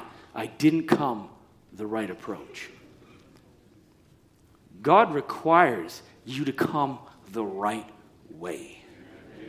How his word outlines it, to come through the blood of Christ. There's no other way to approach him but through the blood of the Lamb. Your merits, your this, your that, there's nothing. And God is showing here through this message that God cares about every detail. And here Brother Branham had a vision even that God had shown that it was going to take place, but he jumped it and put his own person or his own thoughts right there into action or went ahead of it. And there he says, I didn't come the right approach. And that woman was supposed to be standing here by her husband, and she was supposed to be leaning on the door and all that. And he says, and the father laid down with the baby, and she started screaming and everything. And so he just waited, and I waited a little while. And now he's like, what have I done? But I'm so thankful we have a God of grace. That even though we may become, it's not a one strike, you're out. If you're God's child, there's a way made for you. And maybe you come, maybe you approach, maybe a little way, and you say, Lord, Brother Branham would just sit there and say, Lord, forgive me. I didn't wait for this and didn't wait for that. And now he's sitting waiting, and he's waiting. And he says, I raised up now. And he started to see a man come in. And everybody's kind of starting to move. And it almost looks like everything's going to leave. And it's not going to happen, not going to take place. And I can imagine all the thoughts that were going on in Brother Branham's his mind. And then he starts to see a lady coming down. And then he finds out it's the grandmother. And things start to move. It looks like the men are leaving now for work. But then they come back in. And he starts to see it shift back. And he raised up. And the mother come. And she called the baby by name. And she says, is the baby living? Is it better? And the wife said, oh, no, it's about dead. And she put her hands on the wall, started crying. We can speak it, but put yourself in that moment. The turmoil and the screaming and the crying and the baby's dead. And Brother Branham's like, what have I done? I've stepped out of God's way of approach here. This is what he designed. And I stepped down and he's trying to, oh God, how would you have a way for me to come, for this to bring back to order? And he said, the old woman, I thought, where are you going? I watched her. And she went over and sat down in that chair and took off the glasses coming out of the cold weather. They had fogged up. Brother Snelling or Graham came just go to sit down on that. And Brother Graham, being a relation there, started crying. He just kind of came in from about to leave for work. And a young woman was crying, and everybody's crying now. And he says, now it's right. And I stood there. Now it's right. And he said, Mr. Emmel, will you forgive me? And maybe, I don't know, in whatever situation, maybe you have certain situations, maybe connections with somebody or try to make something right, or maybe it's between you and God, but you need to come to that place where it's now right. And I'm going to come the way, and my approach is going to be correct. And Brother Branham now stood at this place, and he says, will you forgive me? He said, why? He says, do you still have confidence? He said, I do. Why, Billy? I spoke out of turn a while ago. He said, I'm sorry, and I'm repenting before God. Sometimes we get in situations and we approach it wrong, and all it really requires now is that. I'm sorry, and I'm repenting. I was out of turn. And that's the reason I haven't said nothing for these 2 hours or more. I didn't wait for the vision. And Brother Graham raised up what was revealed to me. He said, well, what do you mean? He said, everything's in order. If you still believe me, bring the baby. And the father picked up the baby, walked over. I said, Heavenly Father, forgive me for my stupidity and for my error. Now fulfill what you said you would do. If you just come the way that he desires you to come through Christ Jesus, Lord, I'm laying my life down at your feet. I have done wrong. I've done this. I've maybe approached you not quite the right way, but I'm coming to lay my heart down at your feet. Everything is behind me. I'm surrendering my all right here at your feet, and everything's in order. Father, forgive me for my stupidity. Now fulfill what you said you would do. Laid my hands on the baby, threw its arms around its daddy's neck, and said, Daddy, Daddy, Daddy. Just like that. When it's in order, when you come the right way, God will fulfill everything that he's going to do. His word cannot lie, saints. He cannot go back on his word. I have promise after promise in the scripture. He promised to strengthen you, and I have scripture for it. No time to read it all. So in Psalms 31, I'll be of good courage. He shall strengthen your heart. Our Father promises to give you rest. He said, I'll take my yoke upon you and learn of me. Our Father promises to take care of your needs, but my God shall supply all your need. My Father promises to answer your prayers, because in his word it says, ask anything in my name, but you must come the right way of approach.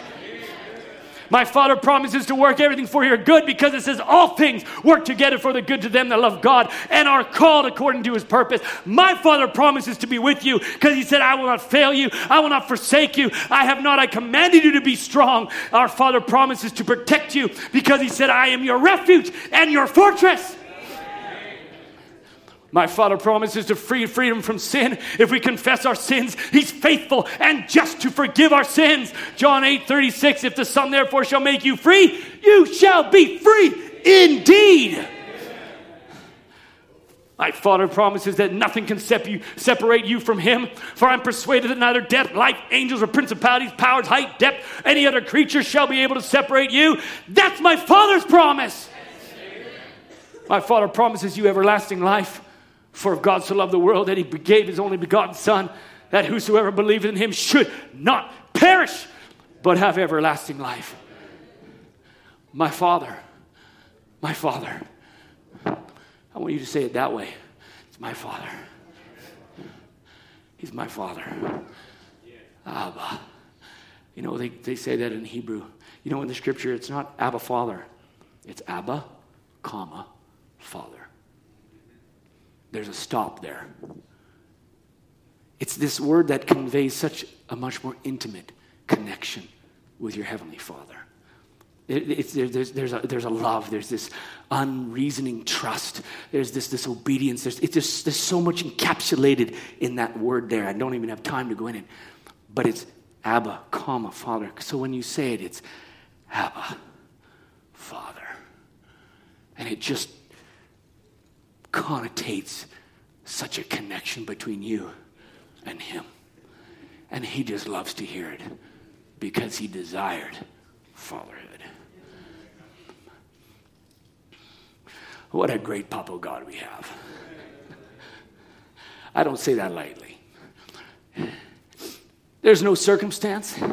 There's nothing that'll stop a promise. You know, you might have an earthly father, and he might have made a promise to you and all of that. And unfortunately, fathers have broken promises. It is unfortunate. But I will tell you, this Father, my Father, your Father, Papa God, Abba Father, will never break a promise.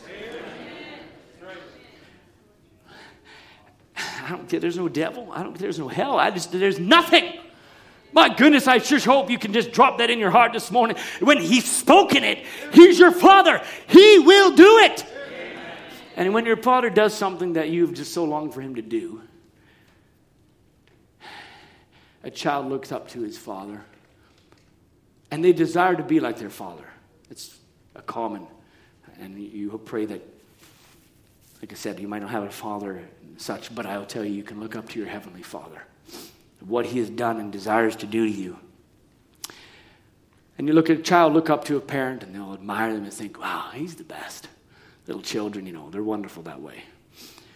But I want to point out to you, my Heavenly Father, that's never left you, never forsake you.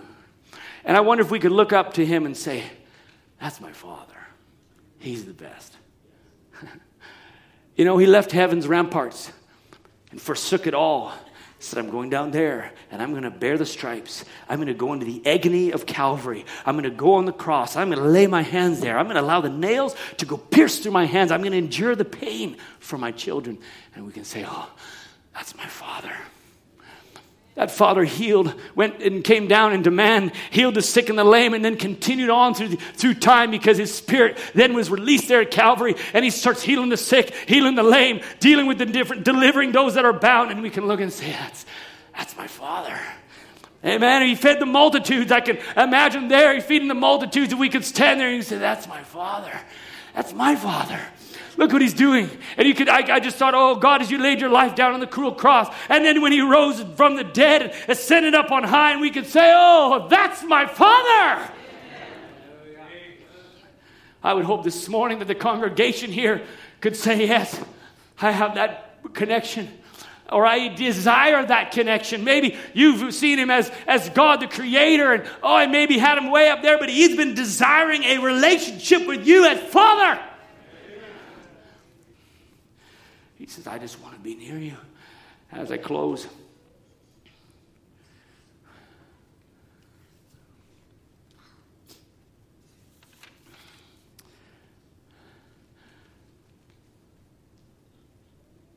my Father found me when I was lost and alone. He said, well, Brother Michael, you were raised up in a nice family. You had a father and a mother, and how were you lost and alone? No, I was a sinner, far from Jesus.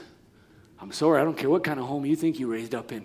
You could have been the best ever, but you're a sinner, and you're lost. You're alone in your sin and your shame, and you needed a Father to come find you. Young people, the little ones that are raised up in this message, I don't really care how good your home is. You are lost without Christ. I ain't going to sugarcoat nothing. I don't care how good your daddy is. My daddy is the pastor of the church. I don't really care that. If I have not found Christ, if I had not have a born-again experience and a filling of the Holy Ghost, I am lost. Period. That's why I can sing, and every one of you can sing that's been saved by grace. I was a sinner, far from Jesus. I was lost and undone without God or his Son. And he reached down his hand for me. And I was thinking of all these orphans that would be at an orphanage there. And how they would have no father. And just the feeling that they would stand there at a window and they look out. And their heart is desiring, where's my father? Where's my mother?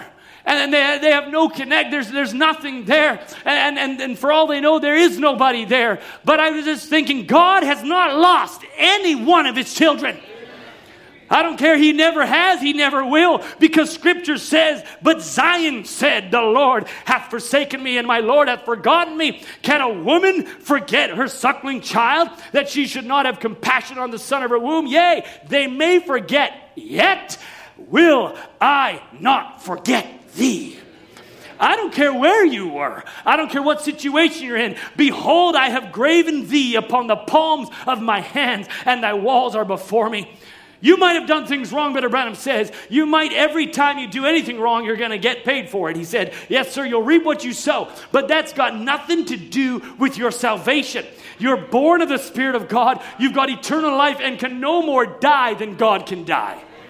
You're part of God. He said, I was born a Branham. He said, you might make some other name for me. And I think of the little child, maybe in an orphanage. They don't even know who he is. And they put some name on the ledger. Well, this is who they are. We maybe got a first name, but we don't know a last name. And so they put some other name on the ledger. And that's who they think that they are. And they're standing there and wondering who they even came from. And Brother Branham says, you might make me some other name. Some other name won't make me one less. I'm still Branham. The name on the ledger means nothing.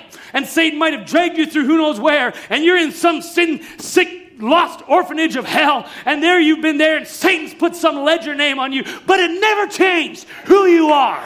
You're still a son and daughter of God.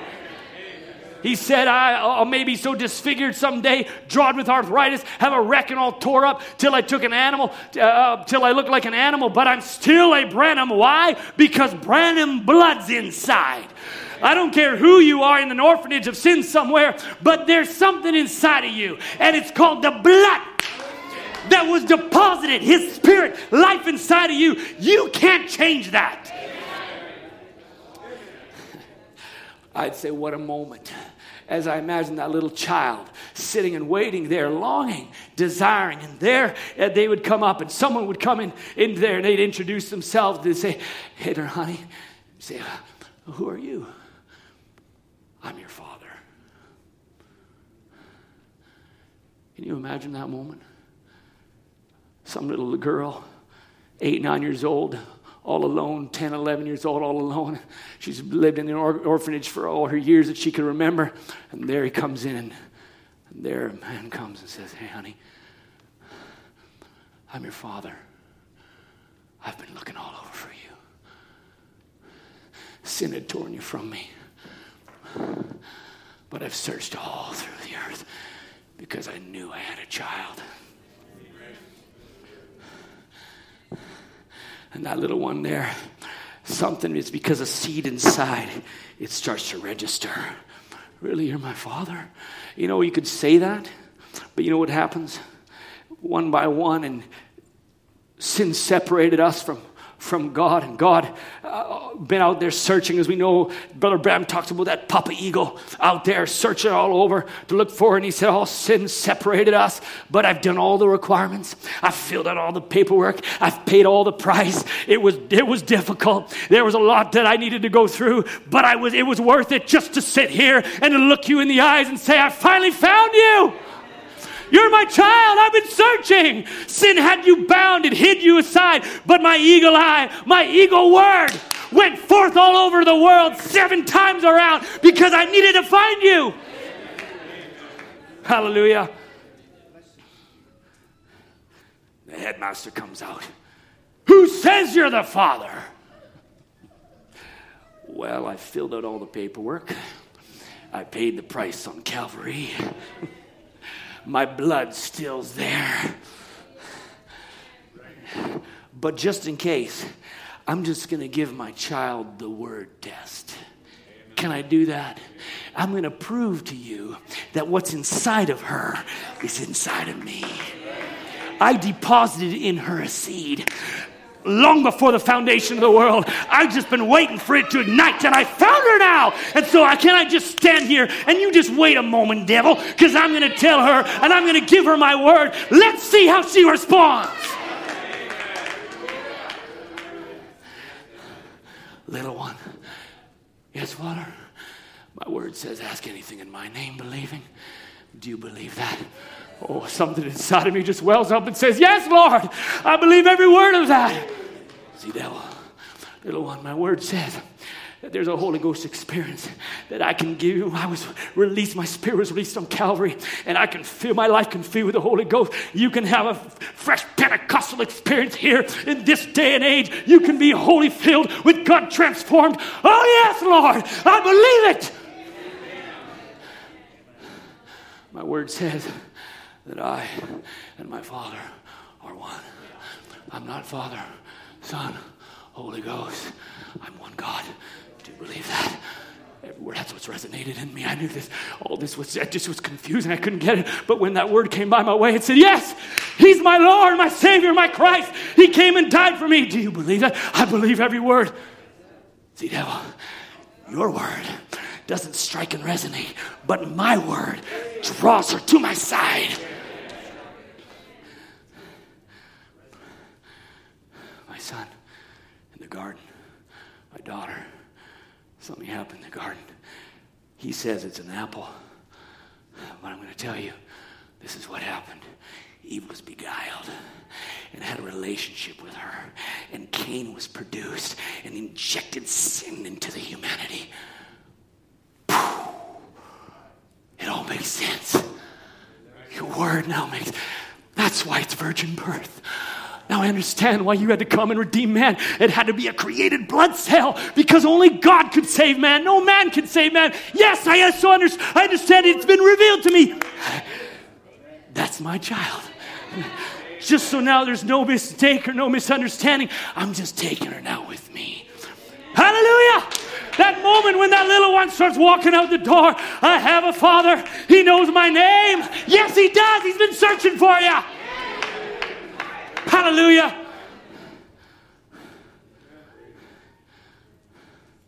I'd hate to be musicians. Why don't you come?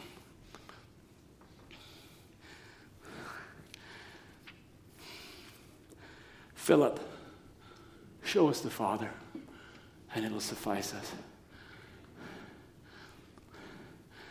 Have I not been with you, Philip? You've not seen me?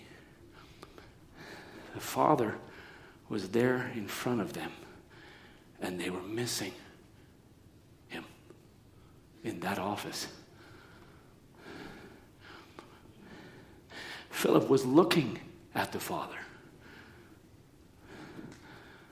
speaking to him.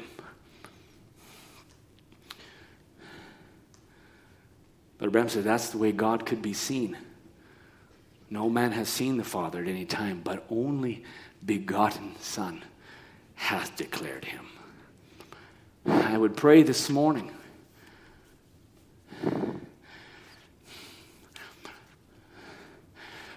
God, through this message, that was the Son of Man there in flesh. And they were missing the expressing attributes of fatherhood through him. Do you think that today, at the revealing of the Son of Man, that the humanity will be missing the expression of fatherhood once again? Absolutely. And I would just pray. That's why this word came, this message came, if I could say it this way, to reestablish fatherhood. I'm not talking naturally, spiritually.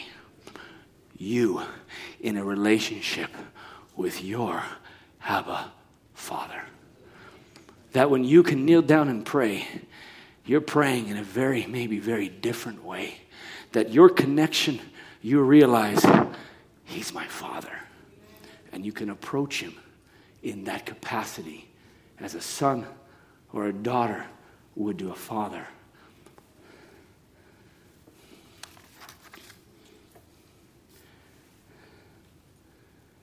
Maybe this morning,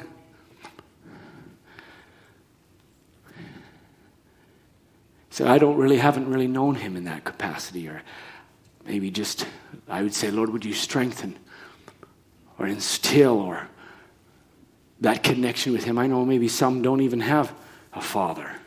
I say he is all you need this morning.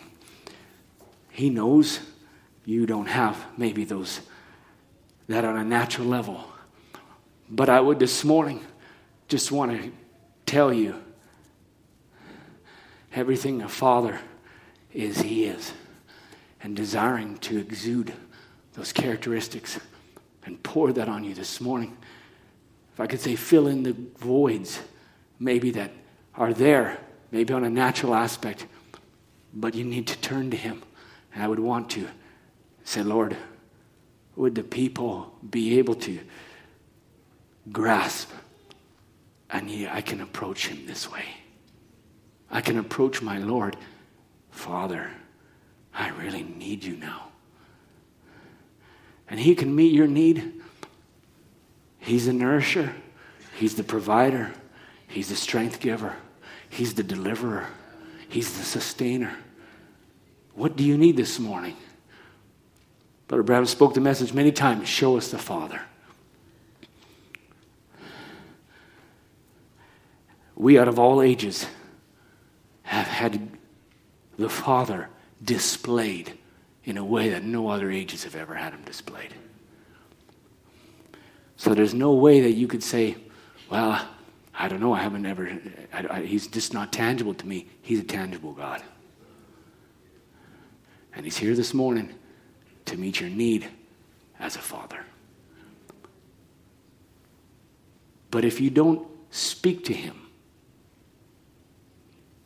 how is he going to respond?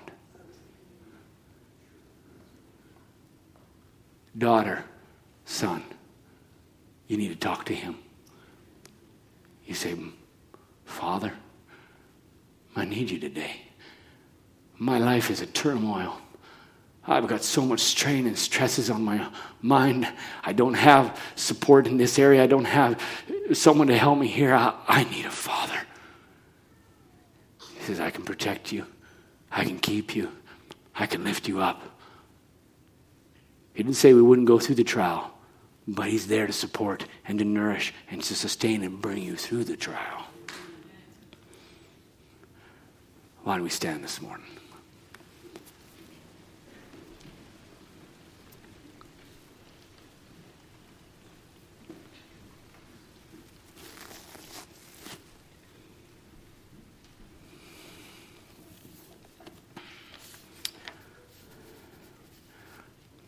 You know, in those times when, I'm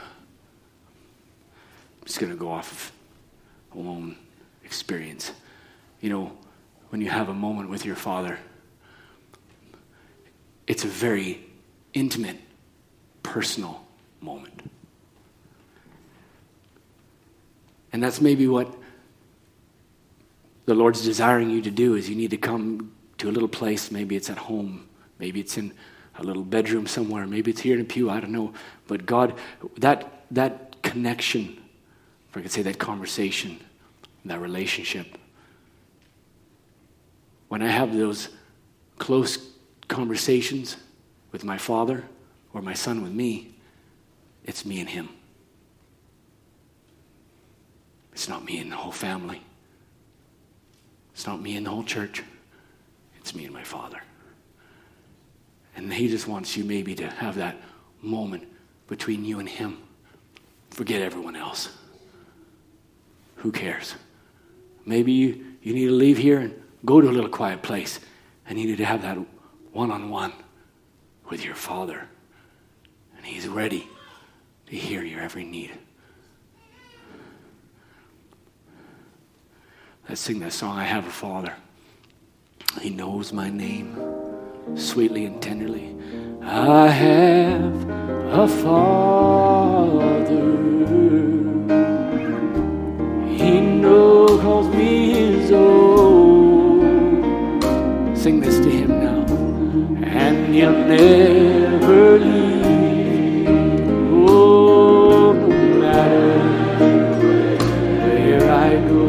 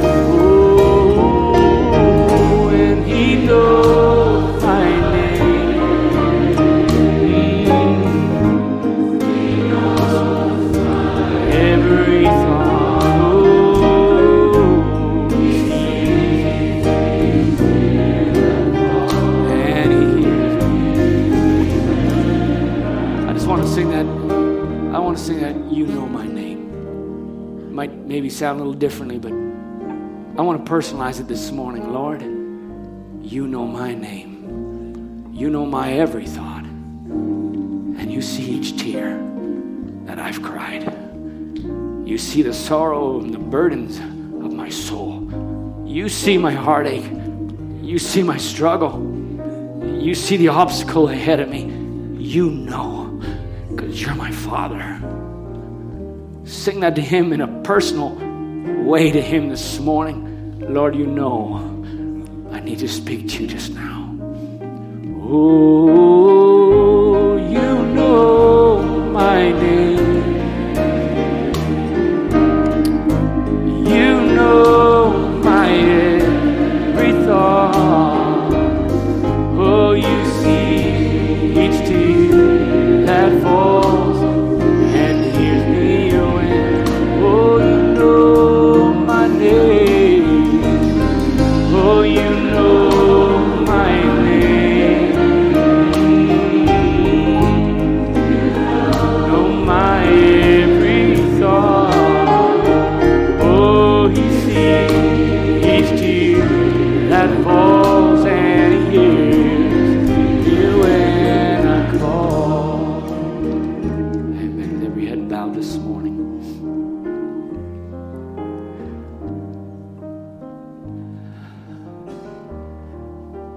Father. That's who you are, Lord.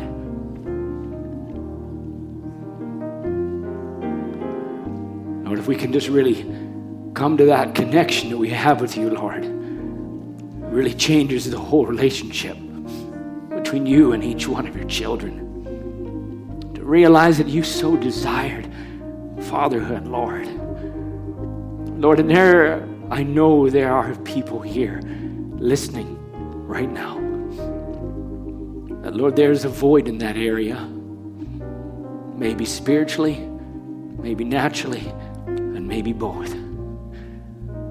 Lord, I pray this morning that you would reveal yourself to that soul in such a greater way. You would fill that area that only a heavenly Father can. You would nourish and strengthen, Lord. You would use your people, Lord, for each one here as a vessel that you can use to express your attributes through, Lord. Someone might get a little unction to call somebody. Maybe someone needs prayer. Lord, the Spirit of Christ, the attributes of the Father live and move through each one of us here this morning. And we want to be sensitive to your leading of your Spirit.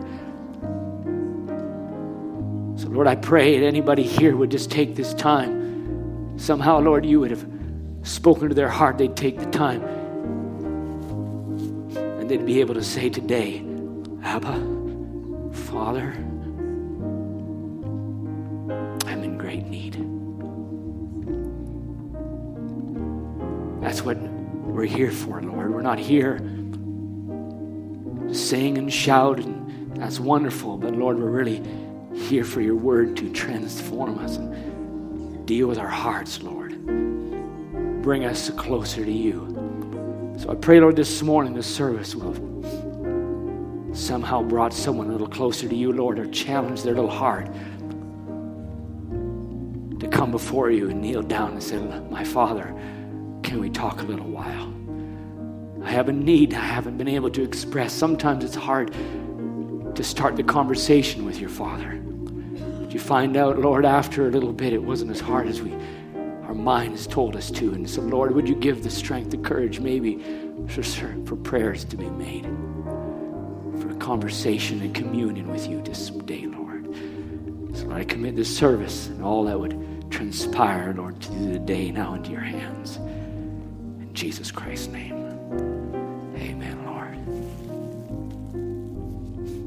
Amen. I'm not really going to close the service. It's Sunday. We have one service today. You do as you feel. And I just thought I'd just sing as we would go. I've sung this song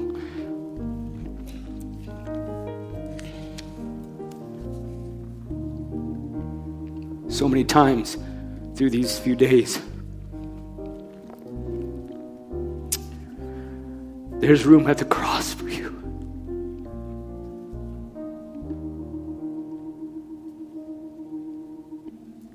Do you know that, Brother Ben? Yeah. Let's just sing that maybe as the Lord moves and deals with your heart. There's room. We can sing the chorus.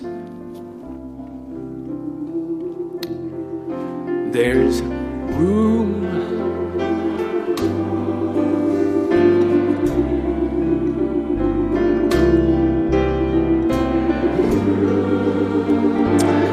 Yes.